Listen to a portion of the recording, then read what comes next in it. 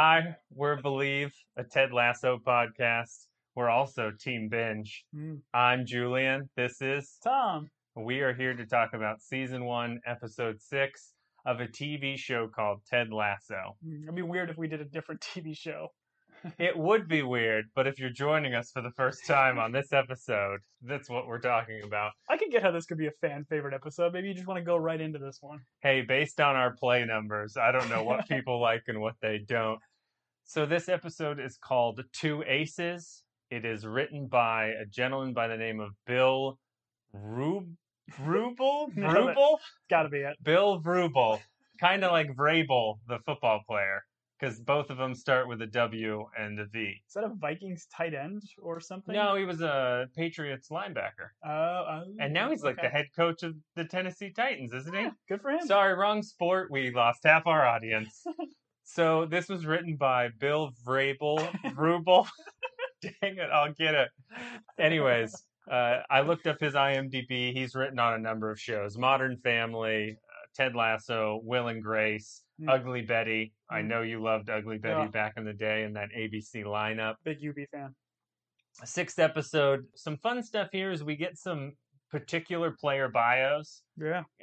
Through the episode, we go a little bit deeper into some backgrounds. We discuss curses and ghosts. So one of our questions of does Ted believe in ghosts is answered during this episode. Indeed. And then we are introduced to a new player on the team, Danny Rojas. So great. I don't want to go into Danny Rojas right now. I'm going to save about 50 minutes in the middle of this to talk about Danny Rojas. I did want to talk about at the top, at the end of last episode, Ted and Michelle have split, or at least during the splitting. Beard comes out, they cheers, they tap beer glasses, they tap the bench, and then they drink. And we talked about that tradition. I looked that tradition up. Okay. You cheers for the people in the room, and you tap as a salute to people that aren't there. Some things said it was about the people that brought the beer there, all the people in commerce that bring it there. Okay. Some it was more about relatives that aren't there. So that's where that tradition comes from. You're all very welcome. Is it like pouring one out after you, before you have a drink? Nope.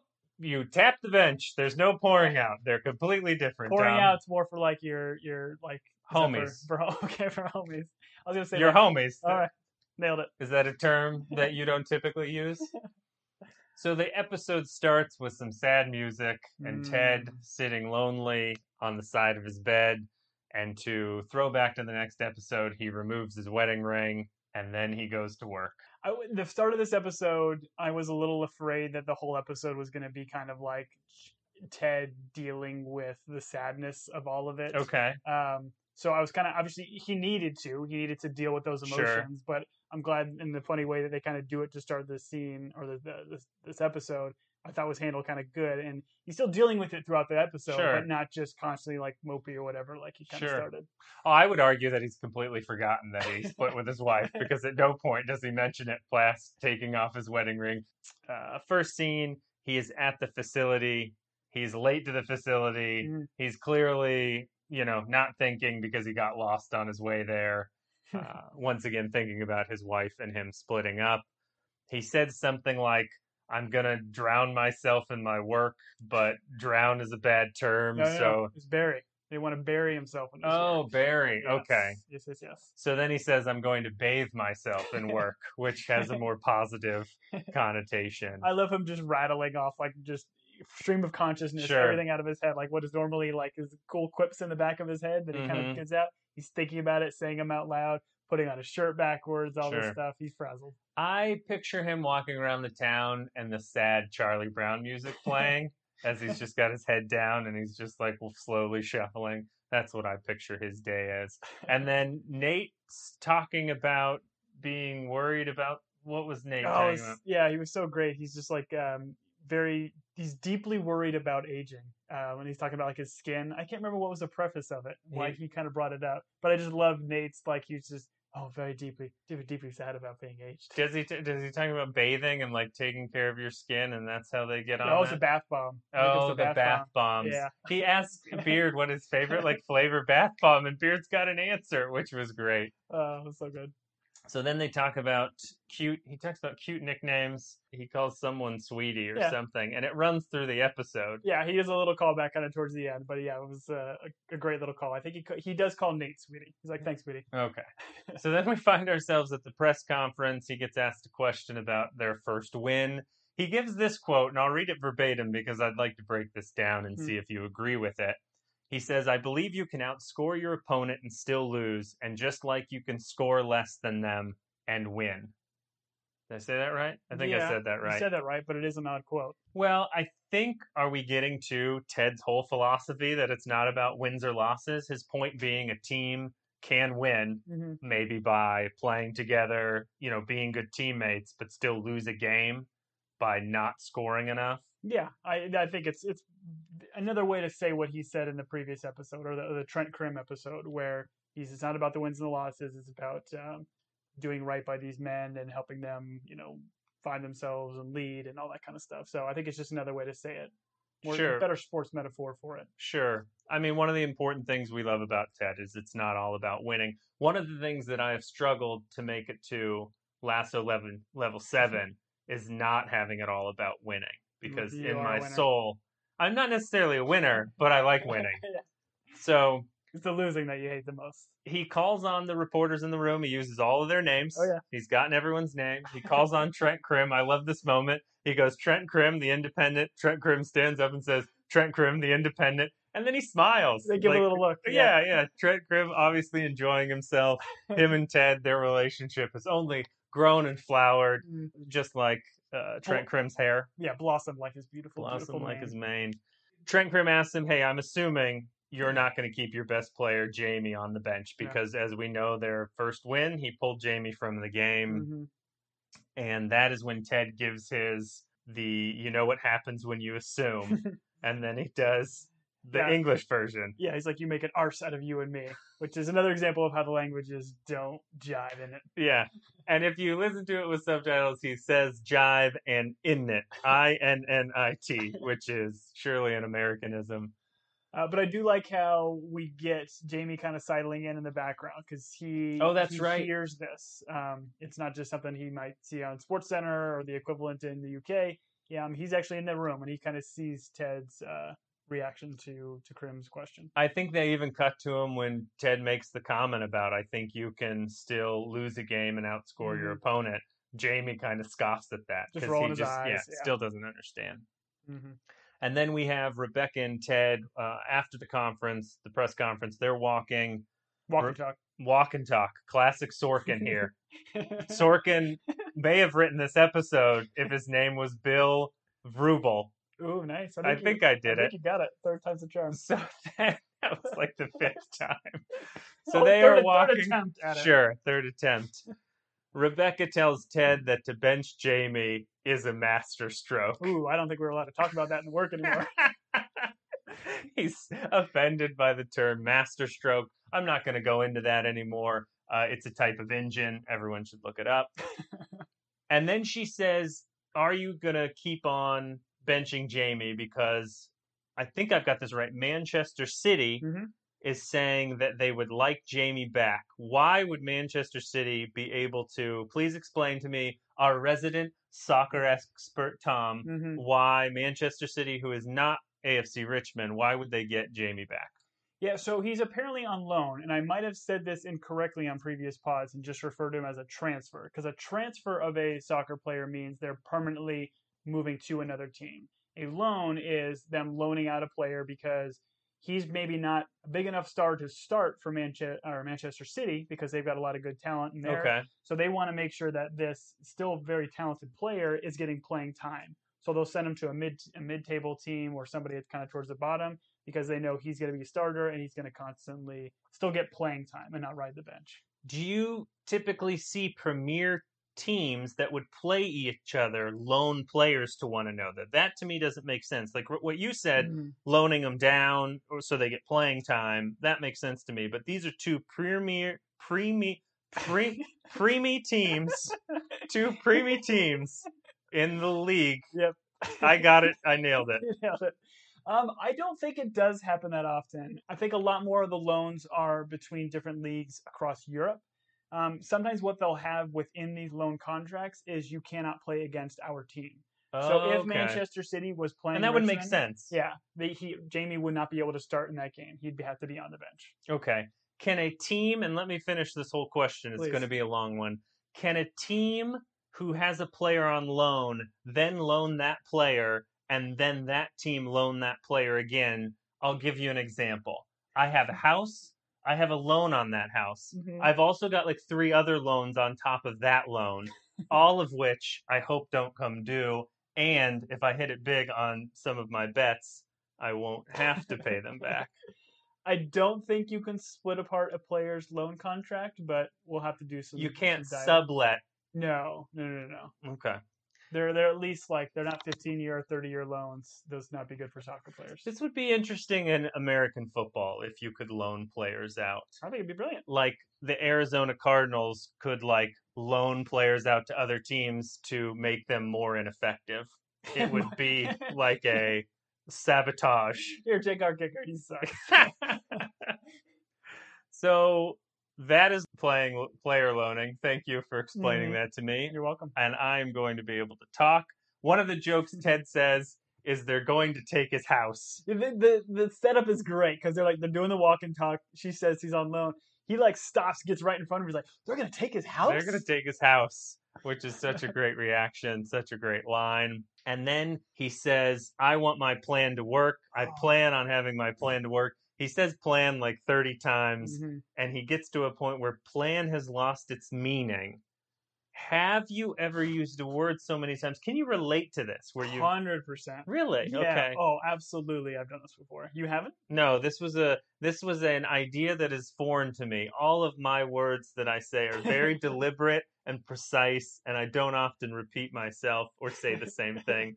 Certainly, I don't repeat myself. Yeah, and I think they kind of move from this sequence to then Ted seeing or going into the office and Ted, Nate, and Beard kind of talking. And Beard says specifically what it is, which is it semantic satiation or satiation? Semantic satiation. Okay, give us a definition. I know you got to pull it up. Okay, so I did a deep dive on this, and by that I spent 45 minutes on the Google machine, as you would call it.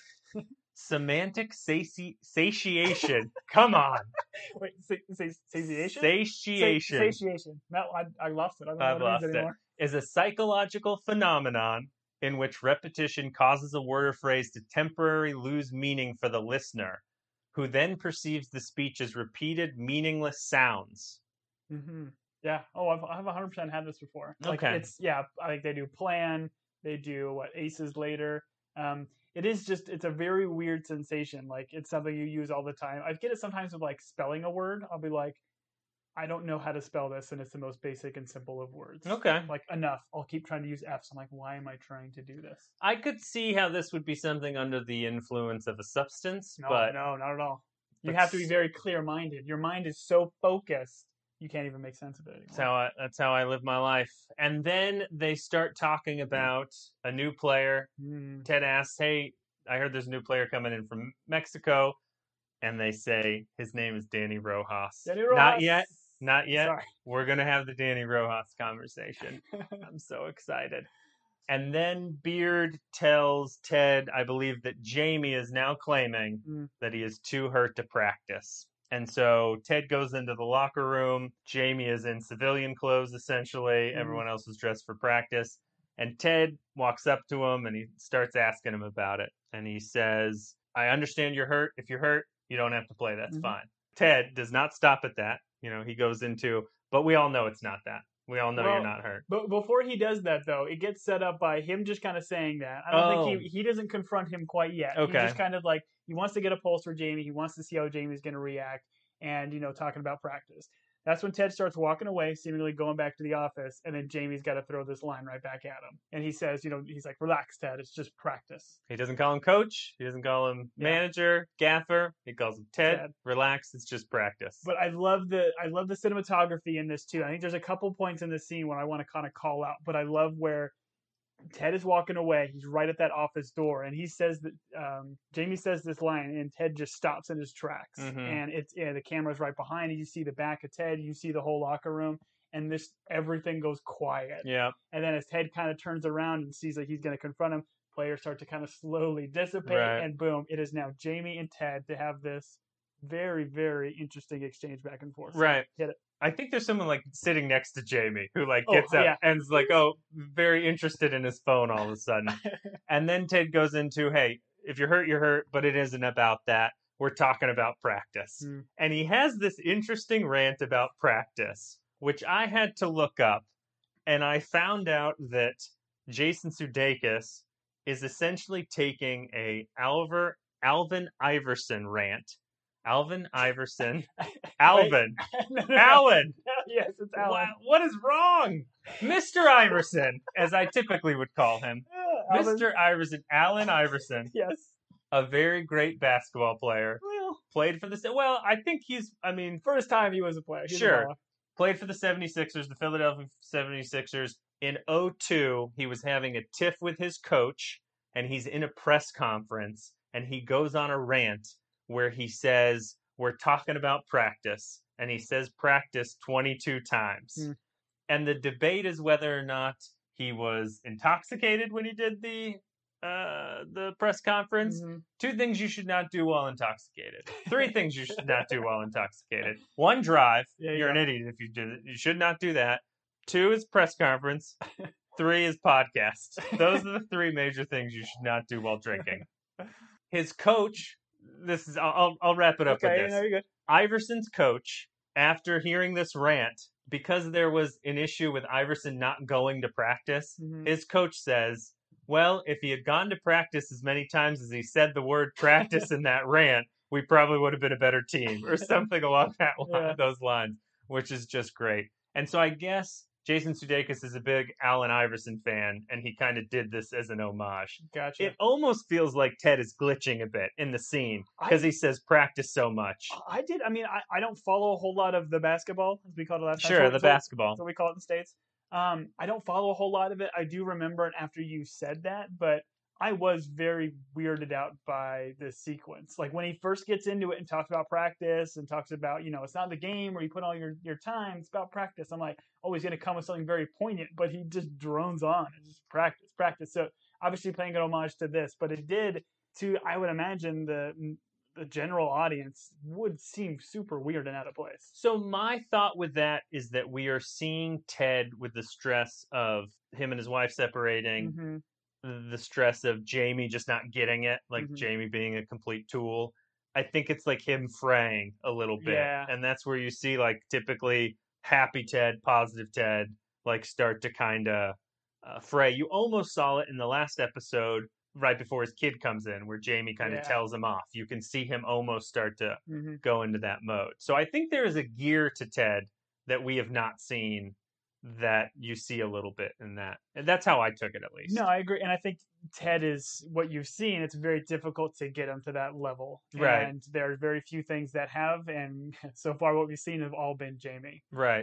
I do want to bring up one other thing, talking about the cinematography, which I thought was just really cool and fantastic, where it showed a very odd camera angle where it tilts the whole camera. So it then, because Ted is standing up, you have Jamie sitting down. On the, It tilts the camera angle. So when you're looking at it, Ted and Jamie's eyes are level and kind of meeting, which I thought was a very interesting thing. So it kind of says that these guys are on the same level, but clearly Ted is talking down to him and putting Jamie in his place. And I thought it was just a really cool moment. And I don't think the show has done a lot of that in terms of, interesting kind of ideas and kind of thoughts, just as opposed to just blasting you with what's on the screen, kind of tilting it, seeing the background, seeing everything else just kind of distorted, really put those kind of two together. And I really, really like that kind of stuff. Sure. Do you think this was shot by Deakins? No. Because there were cuts in it instead of it being a one-shot, 2.5-hour movie about World War I. It wasn't a winner. Which we can tie into later on in this episode. We could. Hey, man, I'm good at this. And then Ted tells Jamie, after Jamie gets on him about practice, which he says a lot of times, he tells Jamie, hey, go set up the cones. Do me a favor, which is such a great moment. And then Jamie tells his cronies, Colin and Isaac, hey, go set up the cones. They rebuff him. I love it immediately. He's like, no, man, you set up the cones. He calls him, and Colin calls him a second teamer, which is great. And that brings in our boy, Roy Kent, who sits down next to Jamie and says, that's gotta sting. Cheers. Cheers. And then gets up and goes. Up, go. Oh, it's so great. Roy is enjoying Jamie's humiliation way too much. As does Nate here. As does Nate. So we're back in the office, and Nate is in that big glass window, just like eating up Jamie's demise. And then Nate expresses how happy he is, and he's laughing. Wait. Before you get into this, I want you to take a second. I want you to look at this German word you're about to say, and I want you to think about it before you say it. Listen, I've got the German words. Okay. No issue. Ted says this is a no shot.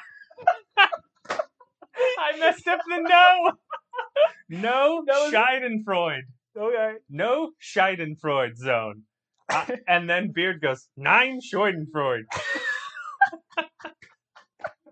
All right, like 1% of our audience is from Germany. That 1% I'd like to hear from you. Please fix my pronunciation. So great. I had to look up what Schadenfreude it is a term that we should all use more. It is the enjoyment obtained from the troubles of others. I'm having a Schadenfreude right now. You're laughing at my troubles. I don't like it.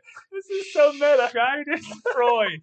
Schadenfreude. You know what's funny is I spelled it 3 different ways on the outline. Woo. All right.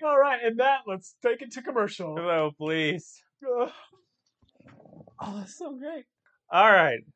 We got past Schadenfreude. Why are you still trying? I'm going to get it, man. I'll get there. Then we're introduced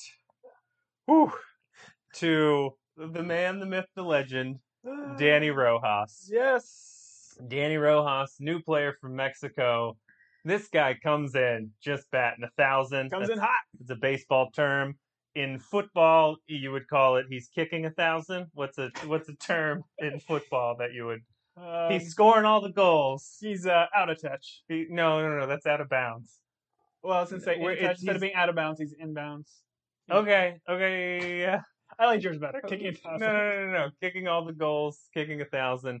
Danny Rojas, played by a gentleman, Cristo Fernandez. You know what? Let's have you pronounce the hard things for now on. Cristo Fernandez is not a difficult name. Well, it is for some of us. All right. If there's anything that is like semi-weird spelled on this outline, I will read it. Thank you. So, Danny Rojas, football is life. Yeah. Football is life. He comes running in. He's just a ball of energy. He says hello to the coaches, which is just great. I love his like chanting of himself too. Like he's chanting his name. As opposed to Jamie, where he's pointing to me and just a complete jerk for doing that. Just self-obsessed. You get Danny Rojas is coming out. It's like, Danny Rojas, Danny Rojas. Yeah. He's just screaming it. Oh, he's happy. I love it. Ted says something to him like, hey, go take the striker position, which I'm assuming is a position in soccer. It's a forward. Okay.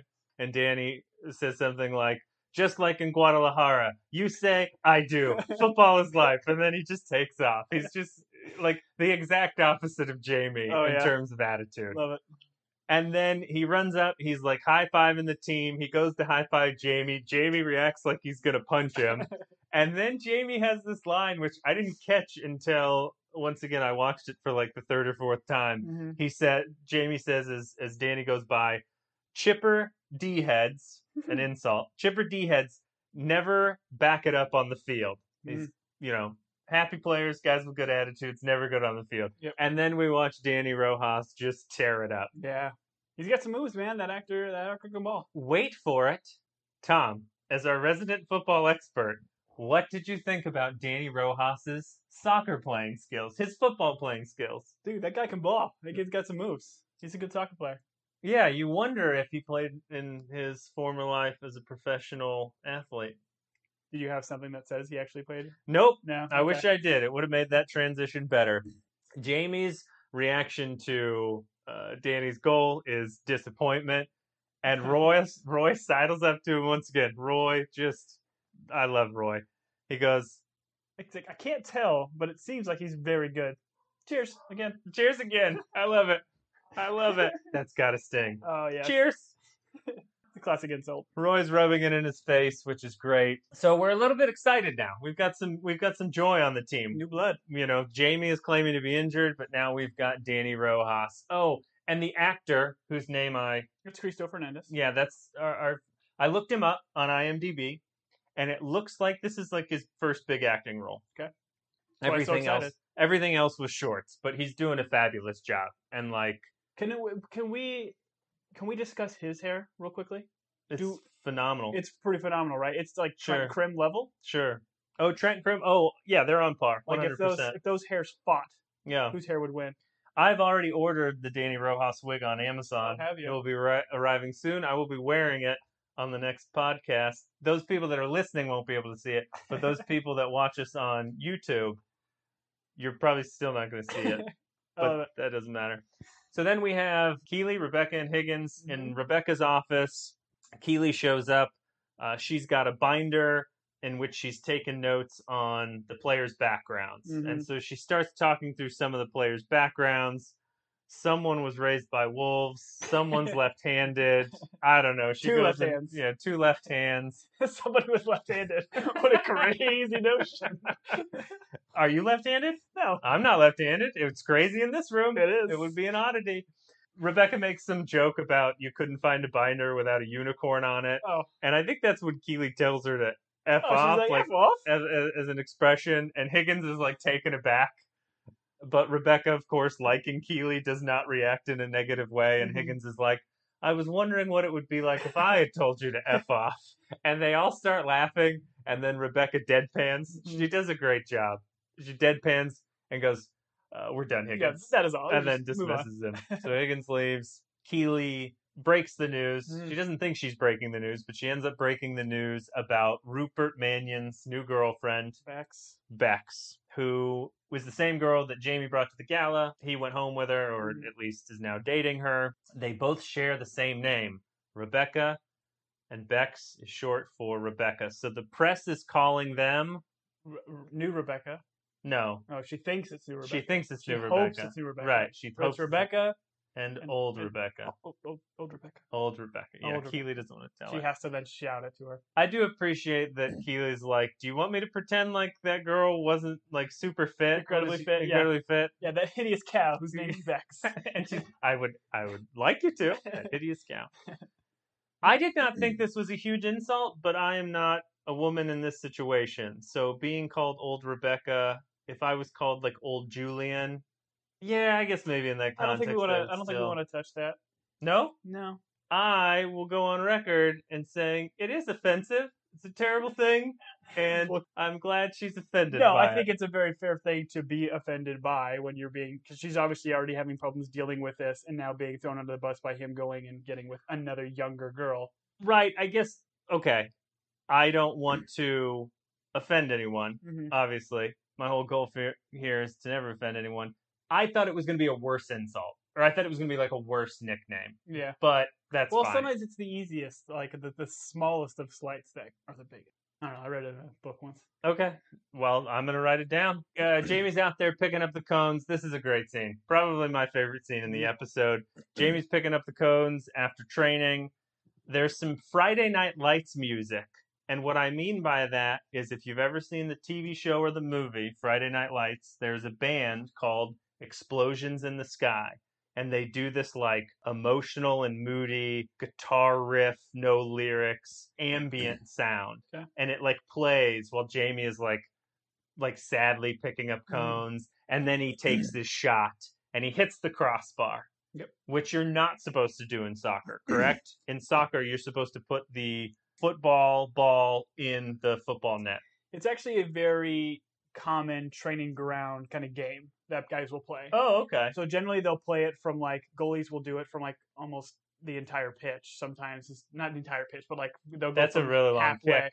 Some of these goalies can crush the ball, but usually they'll do it from like halfway, and they'll try to see like at the end of practice who can hit the crossbar, kind of a thing. Okay. So I think it is kind of a fun striker game that they'll play where they get on the top of the 18 and they try to hit a bar or call out their shot and hit a crossbar.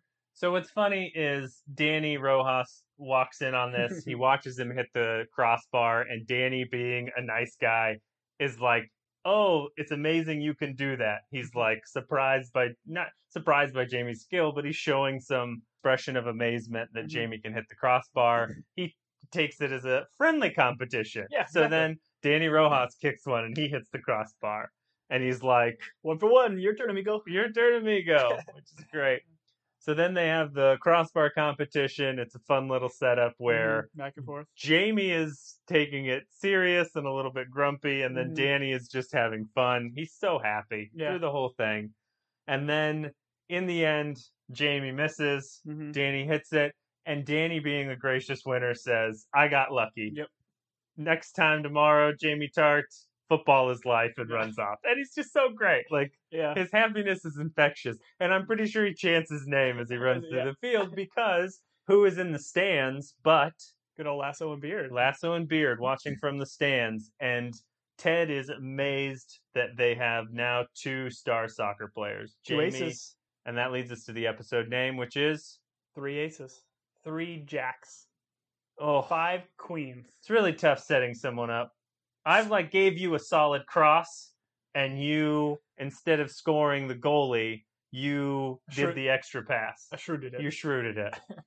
Now, 2 aces. Yeah, they're discussing the amazingness of having now Rojas and Tart together. And Ted's line about how lucky they are is, it's like they fell into a pool of cash and Sour Patch Kids. That's where Ted Lasso's head is. Cash and Sour Patch Kids. You a fan of Sour Patch Kids? I am, but at this age, I cannot eat many of them because 1, my teeth will hurt. 2, the layer of my tongue falls off. And 3, I try not to eat so much sugar. Good on you. Yeah, they were definitely one of those things where I could take a whole theater-sized thing when I saw a movie. But yeah, now just a couple to get my teeth wet. Yeah, that's the phrase. Teeth wet. You did it. Schadenfreudenberg. So then aces becomes a word that they keep saying. Wait, aces? Aces. Aces? There's a moment, because Beard gets caught up in it too. He gets caught up in the loop. He removes his glasses for dramatic effect, but his strap that holds his glasses in place stays on the back of his head, which to me makes that strap meaningless. You know the strap that keeps so you can wear your glasses like a necklace? Yeah, I guess when he pulls his off, it stays on the back. I guess we're taking a break. Night, Dad. Good night, princess. I guess we're taking a break. Yeah, so when he takes his glasses off, there's still a strap on the back of his head. It just hangs there. Rewatch it. You'll notice it. Interesting. So then he starts talking about... He's saying aces, and he says something... Yeah, he's still saying aces. He's like, aces? ISIS? Aces? He's like, you said ISIS. Well, yeah, I did say ISIS. Didn't mean to say ISIS. Didn't want to say aces. Well, if you clone the lead singer or lead guitarist of Kiss, then you'd have 2 Freeleys. Which I thought was great. Beard's reaction for 2 Freeleys. Did you understand that one? Nope, I don't know any of the members of Kiss. So lead guitarist is Ace Frehley. That is his name. So Ted is trying to set him up for the joke of saying, you have 2 aces. Right. To try to make meaning of that word again. Sure. And of course Beard says 2 Freeleys. It's kind of like when they do the other one and he's trying to get him to say Roots. And he has him say a different book title. Yes. I got it. Yes. Very good callback.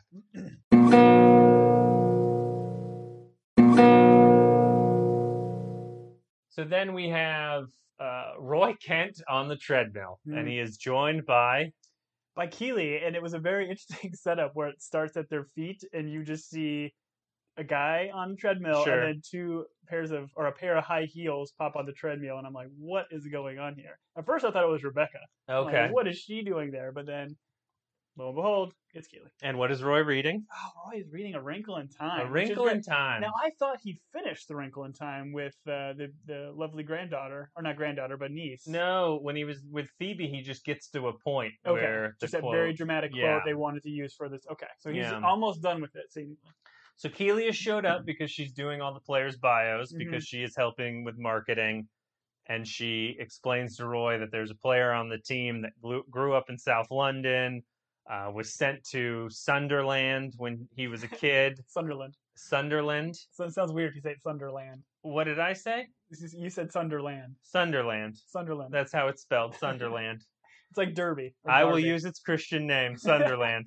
So then she's talking about Roy, of course, What is Sunderland, Tom? Who is Sunderland? Are they a team? Yeah, Sunderland is another. They're kind of one of those teams. I think they've been in the Premier League for a while, but I think they have been relegated. They've played in the Tier 2 before. They're kind of one of those teams that bounces back and forth. Okay, and she says South London, like South London is a bad place to be. I'm assuming that it's maybe a rougher part of London. Yeah, I just know Chelsea, the team that I follow, they're from North London, but where everybody else is, with the parts of town in London, I'm not going to speak to that. I'll let our British audience tell us more. Sure. Send us an email at teambingepodcast@gmail.com. Nailed it. We love to hear from you. I've appreciated everyone's email so far, other than the ones asking for money.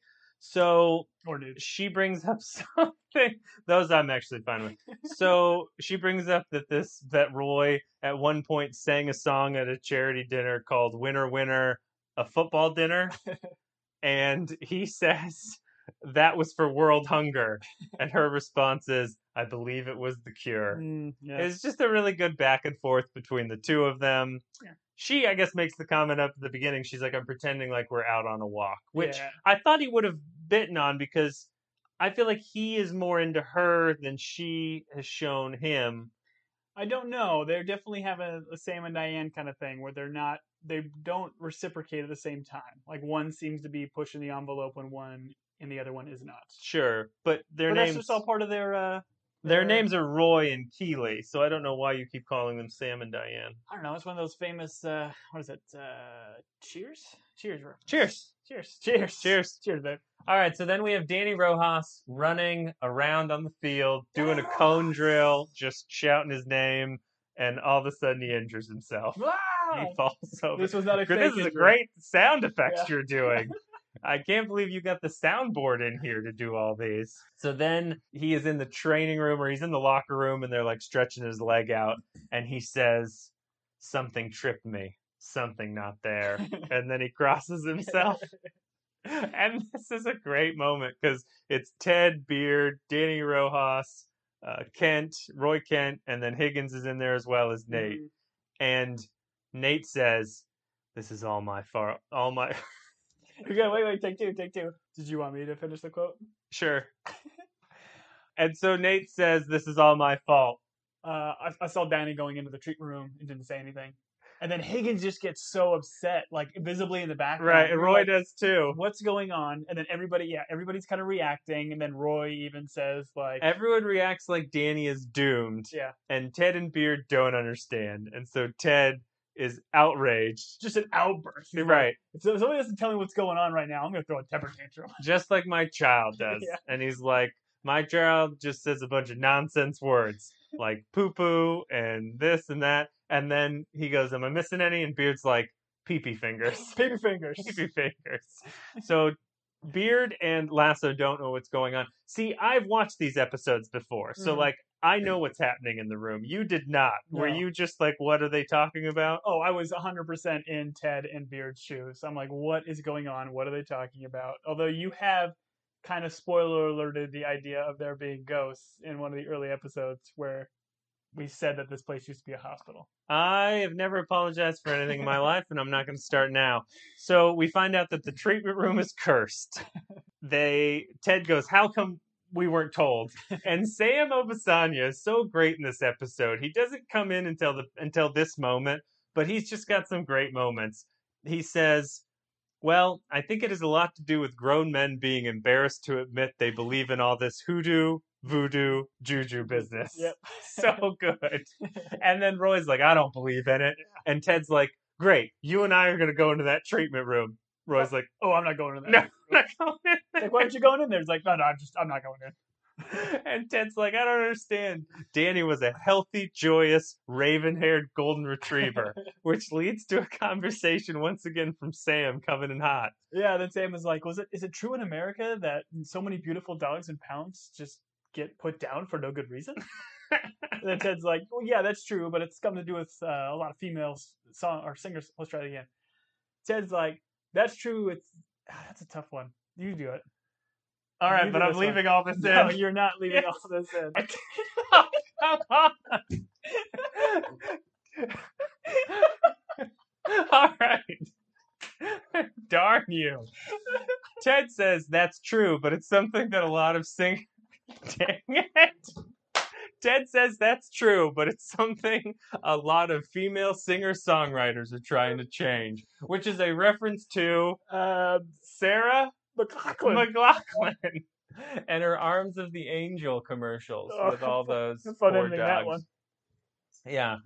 I'm not going to edit it. I'll just bleep you. All right. So the team gathers at the pub. I'm having so much fun tonight. Well, yeah, that's good. That's what we're here for. The team gathers at the pub. The pub is called the Crown and Anchor. I didn't know you knew that, but I looked it up. Didn't know it. They've all gathered because they are there to solve the curse. Why did they have to go there? I think they just wanted to go there and, change. I mean, gather the whole team. They're all in civilian clothes. We get the publican up there. She's great. Mm-hmm. We get Paul, Baz, and the other one. I don't remember the third one's name. So Ted goes into, he's talking about curses, and he's like, hey, other curses have been lifted. We can lift this one, the Red Sox, the something. Cubs. The White Sox? No, the Cubs. Oh, the Cubs. The Red Sox and the Cubs. Okay. And then he says, Martin Scorsese's Oscar, finally got his Oscar win. They debate the movies. What's your favorite, Martin? I'll list the ones they say in the show, and then you can tell me while you're thinking about your favorite Martin Scorsese. They argue whether or not it's, because he wins for The Departed. Mm-hmm. They say, hey, that's not his best work. Someone throws out Color of Money, Goodfellas, Mean Streets, Cape Fear. Cape Fear was Beard, which I was like, Cape Fear. Oh, that's right. Fear's like, Cape Fear. The way he says them, the way he delivers those lines. I have actually not seen several of the movies. I've seen The Departed. I've seen Goodfellas. And what's your favorite? My favorite is not on that list because I think some of them are a little bit older and not necessarily dated. Like Goodfellas is a fantastic classic movie, but my favorite would be Gangs of New York.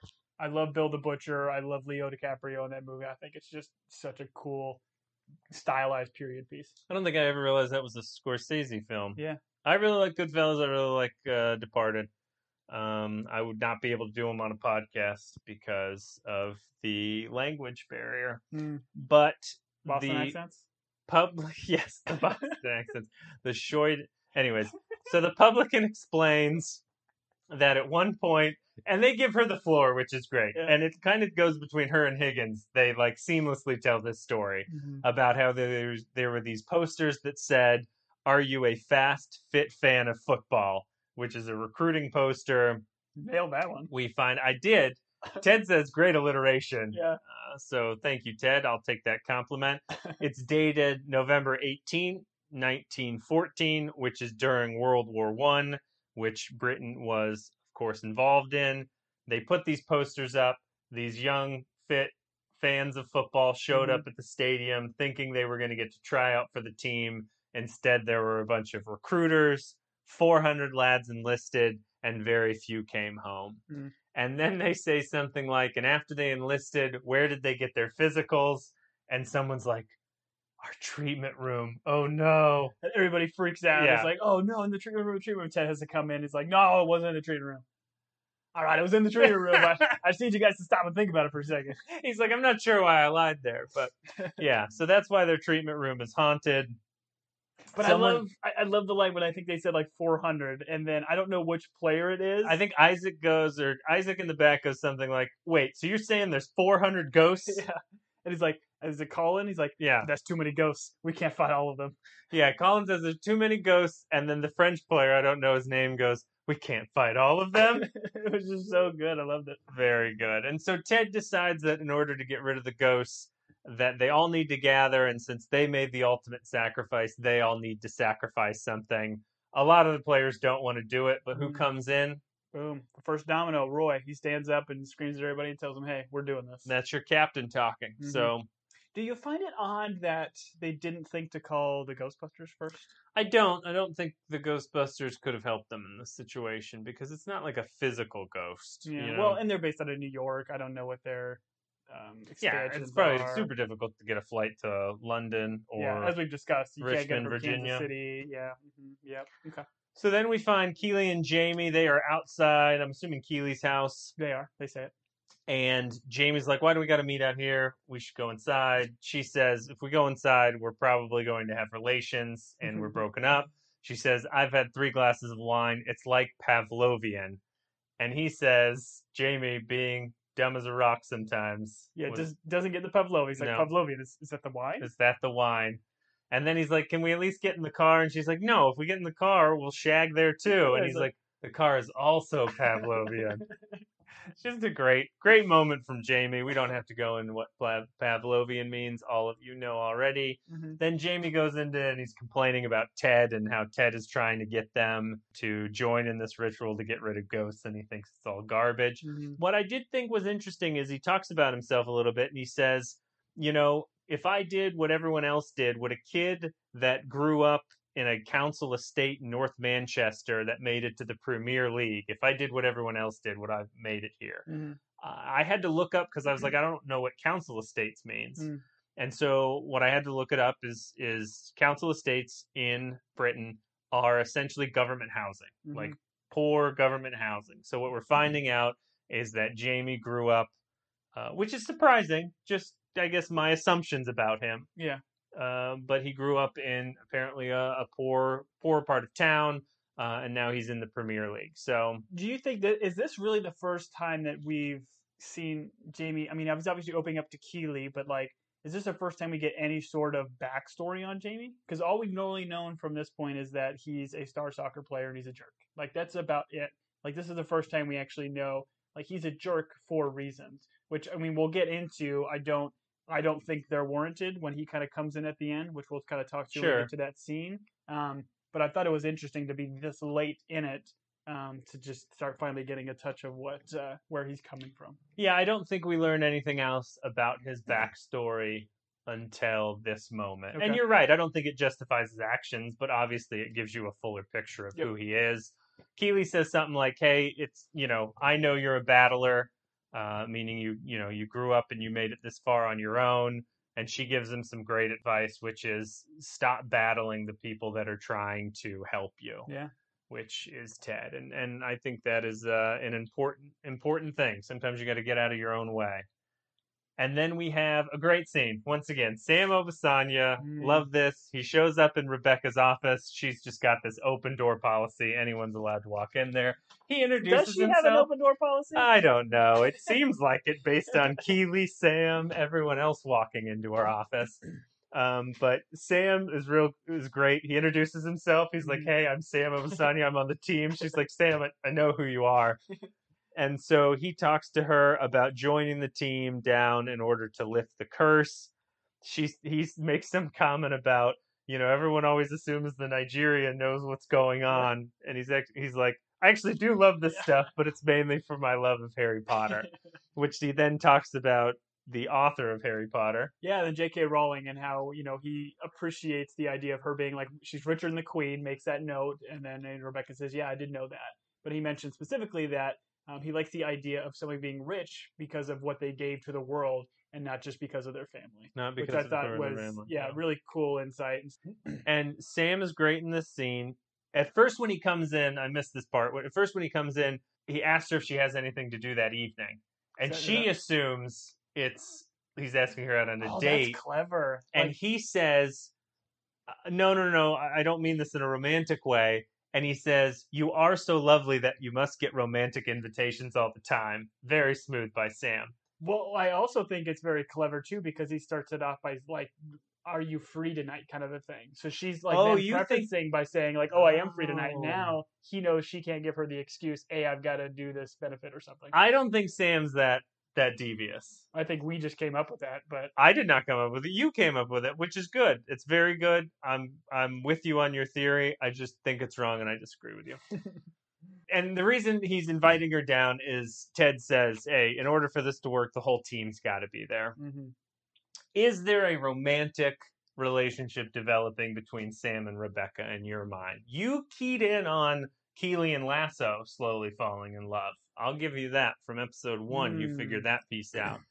What do you think about Sam and Rebecca? I feel like you're trying to throw these things like to get me off the scent. So I feel like I got Roy and Keeley pretty quickly. Sure.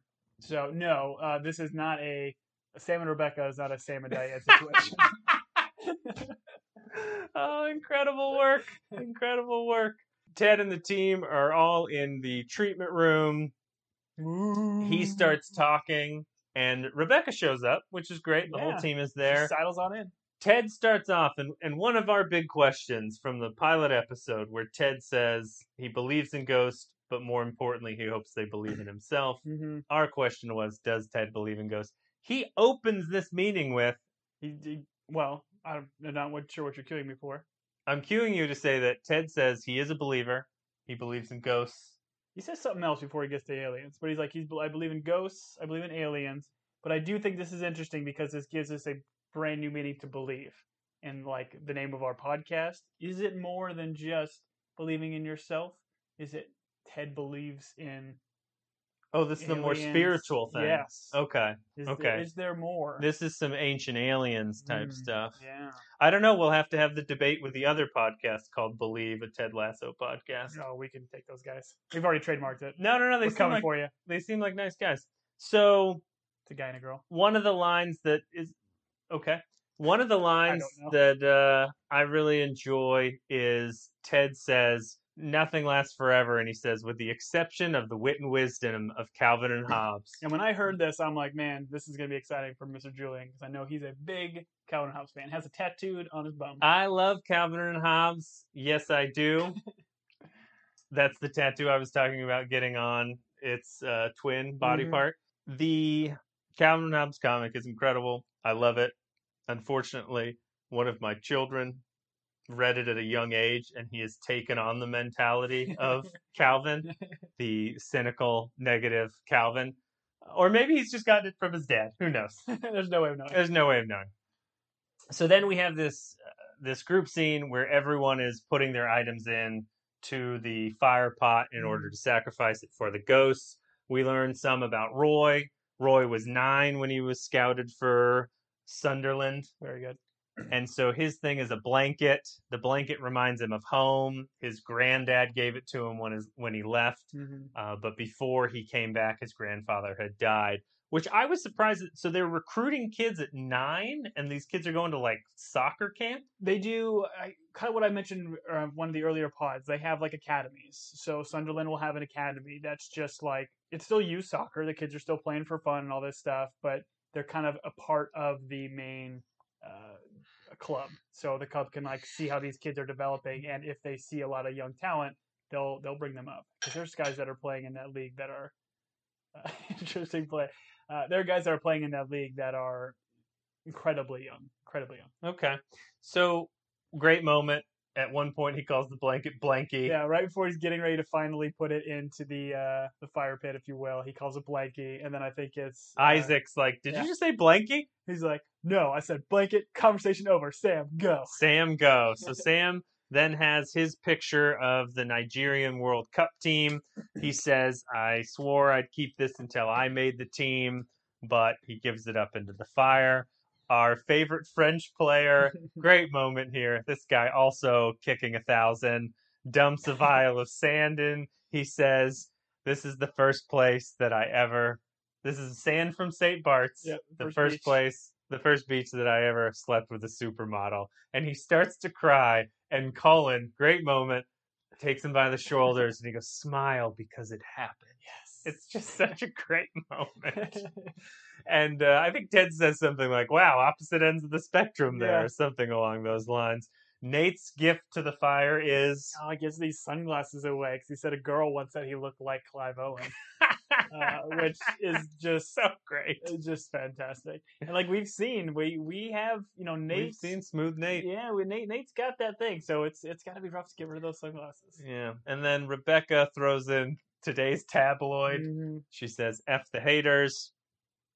Which I think was a good moment because I think that like she doesn't really interact with the team, That's and when she says that, like the whole team kind of reacts and kind of laughs and stuff, and they're kind of seeing the human side of Rebecca. Right. No, that's a good point. I would have gone right over that, but you're right. They all agree with her, and you can tell there's a bonding moment there.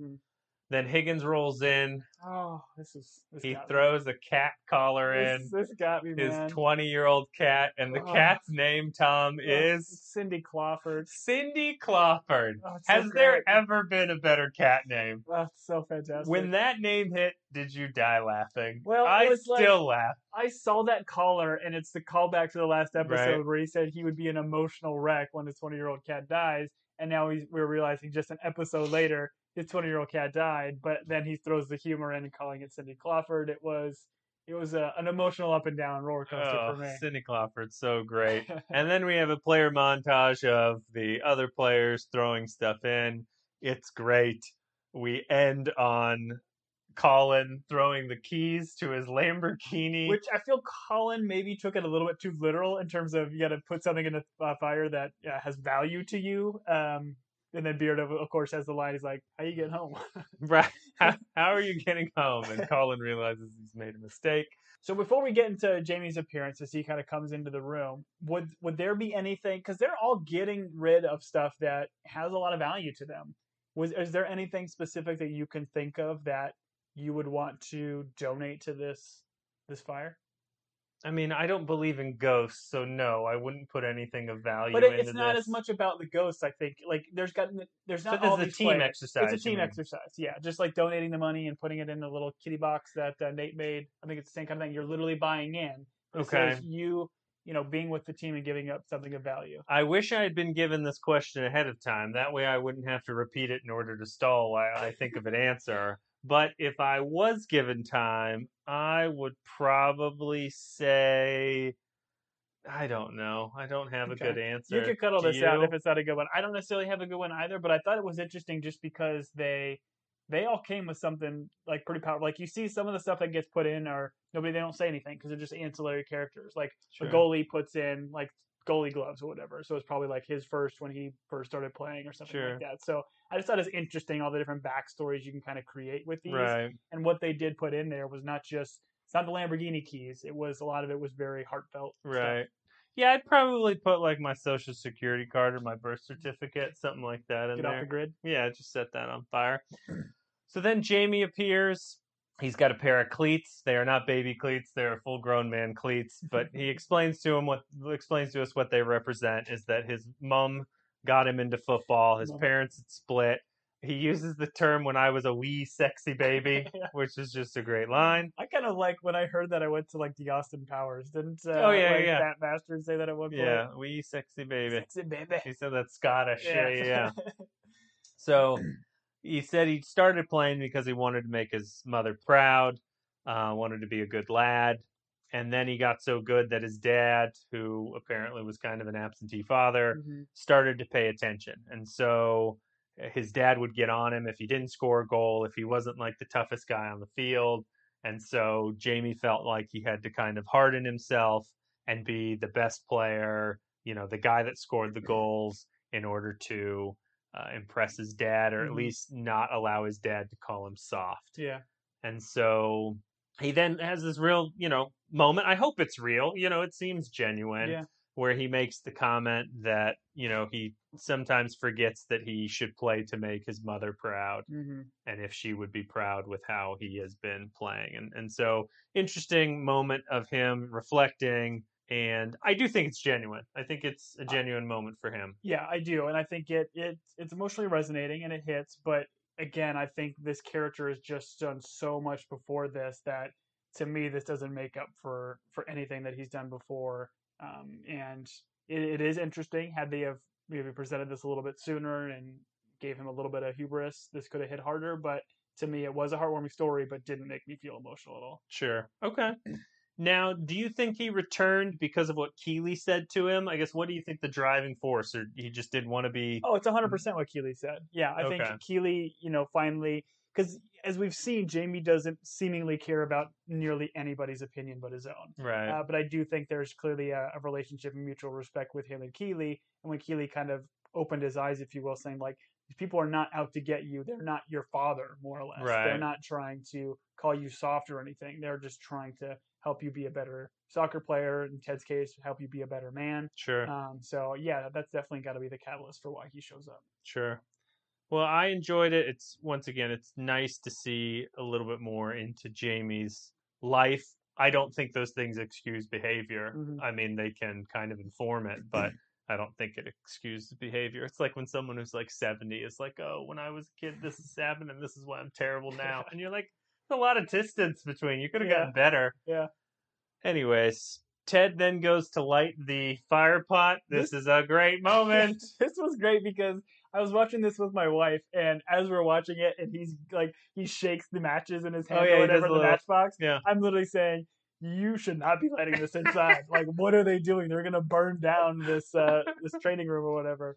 But then of course Beer comes in, like right as he lights it, he's getting ready to like make the dramatic metaphorical, moment. Sure. And Beard's like, whoa, maybe we should do this part outside. He says the way Beard delivers lines, he's like, maybe we should do this outside. Like he kind of rush yells. Yeah. Like it's the same when he's like Cape Fear. He does that like. This is why I love Beard. Like he's such a great character in the way they do the little like quips. The actor just delivers it so brilliantly. Yeah, he does a great job. So then we're outside on the pitch, very well shot.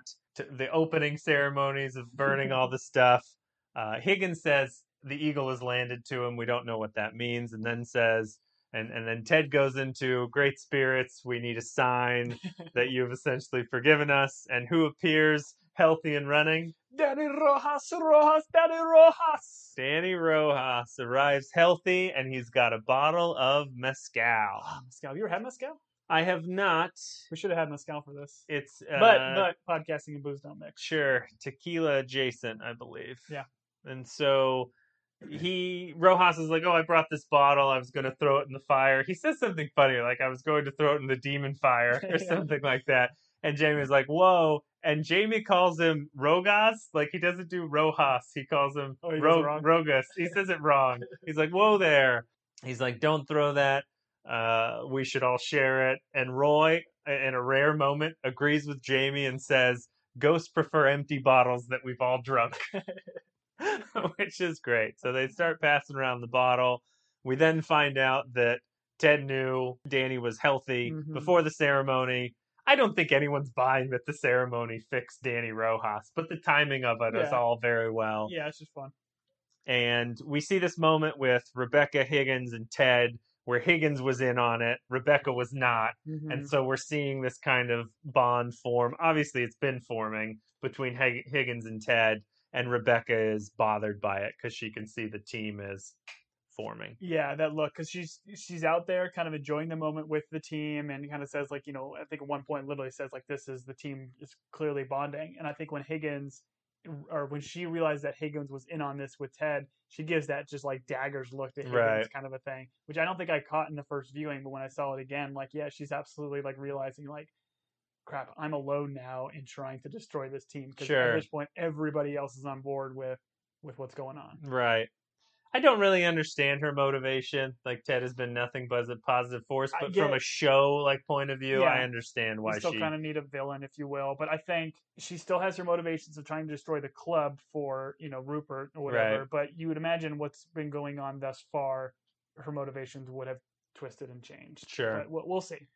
Still plenty of time left. That's true. So then they do the Richmond Till We Die chant, which was fun. Chanting is a big part of soccer, Tom. Why don't you tell us about your favorite chants and why chanting in a group at people is something you've been doing for a long time? Keep the blue flag flying high is one of my favorite chants. That's Chelsea's chant. Okay. I won't regale you with it. What they do here with the AFC Richmond Till You Die is a very common chant. A lot of teams will just more or less put in their own name and then do that until we die.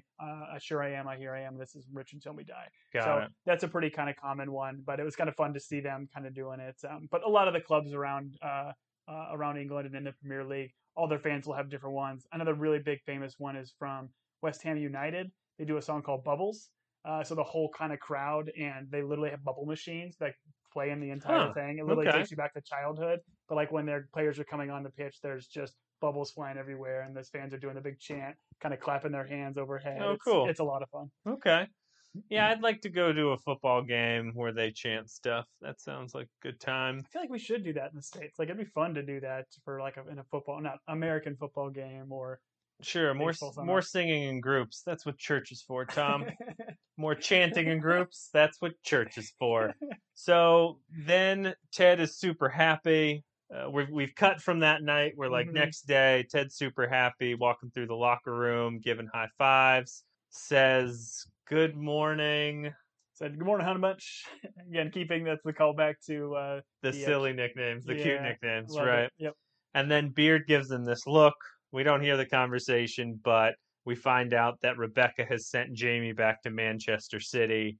Manchester City and Manchester United, different clubs, right? Correct. Okay. Manchester United had always been there. They still are one of the most valuable clubs in all of sports, just from a merchandising and popularity standpoint. Manchester City was bought by these bajillionaires like probably 5 to 10 years ago. Okay. And because they weren't necessarily a top tier team, but over the past 5 to 10 years, they've become an absolute powerhouse. Got it. Okay. Ted is very upset. He rushes into Rebecca's office. He gets mad at her. This is, once again, Ted kind of fraying. We see he angrily gives her morning biscuits. This is technically biscuits with the boss. Right. This is the worst biscuits with the boss we've seen thus far. Right.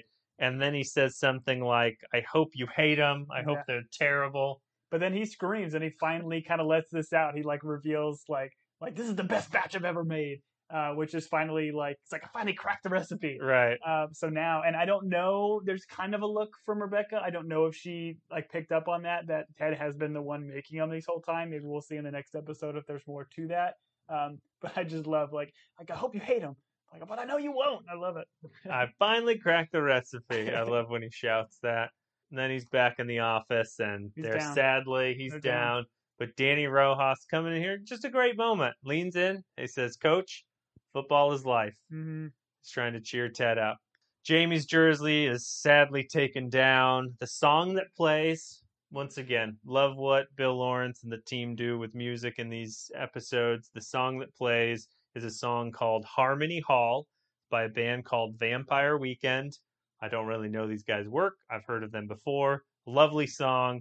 I looked it up on YouTube. So, one of the lyrics to the song and the chorus is, I don't want to live like this, but I don't want to die. Yeah. And someone in the comments section was like, COVID 2020. I don't want to live like this, but I don't want to die. Yeah, this is the song for you, which I thought was great. But enjoyed this episode. I love Danny Rojas. Danny Rojas is like, Ted Lasso's positive. Danny Rojas is positive. Danny Rojas is great footballer, also great human, or just a super positive influence. So I enjoyed that. And I also enjoyed finding out a little bit about all the players. I do think it's interesting the way they did this episode where it's like Jamie made the turn, like Jamie's on the team. Yep. And then gut punch, he's gone. Yep. Yeah, I do like the introduction of Rojas. I think he's going to be a very fun, dynamic character. Because I think there was something, not necessarily missing, but I think there was, with Jamie, to me, even if he would have turned like he was going to in this episode, I wouldn't have liked it. I wouldn't have wanted to see him now play and have all this dynamic because I don't forget all the other horrible stuff he's done beforehand. Sure. So I love the character. He was a very funny character. I love the way he played off of Roy. Like you said, you've seen the whole series or this season. I have only seen, up to episode 6 here. It'll be interesting if they do any callbacks or bring him back in the future. Maybe it'd be fun if, next time Richmond or AFC Richmond plays Manchester City, maybe they'll hit each other on the pitch. I don't know. I'm excited to see what happens next. Wonderful. Well, I'm excited for you. I already know what happens, and it only gets better from here. So, for those of you joining us, we appreciate you spending some time with us. If you have questions or would like to ask us anything, that's also called a question. Yeah. You can email us at teambingepodcast@gmail.com. Yep. And then if you have other people that like Ted Lasso and like podcasts, by all means, recommend us. Yeah, smash that subscribe button. Give us some 5 stars on all those big apps and stuff to get us more viewers. We want to continue this. We're having a lot of fun. We're here for us, though. So, but we enjoy you all being here along for the ride. This goal is going to be for you. Well, it's going to be more for me. All right, it's going to be for us. It's going to be for us. Yeah. Thank you, Jamie Tart. Oh, and so next week we will be talking about episode 7 of season 1. And that episode is called Rojas Rumble. I hope. Rojas Rumble. That's good. I like that. That's much better than last week's. No. The week before. Oh, I had nothing the week before. Oh, yeah. Bye, everybody. All right, bye, everybody. Bye. Thanks. That was great. Oh, man.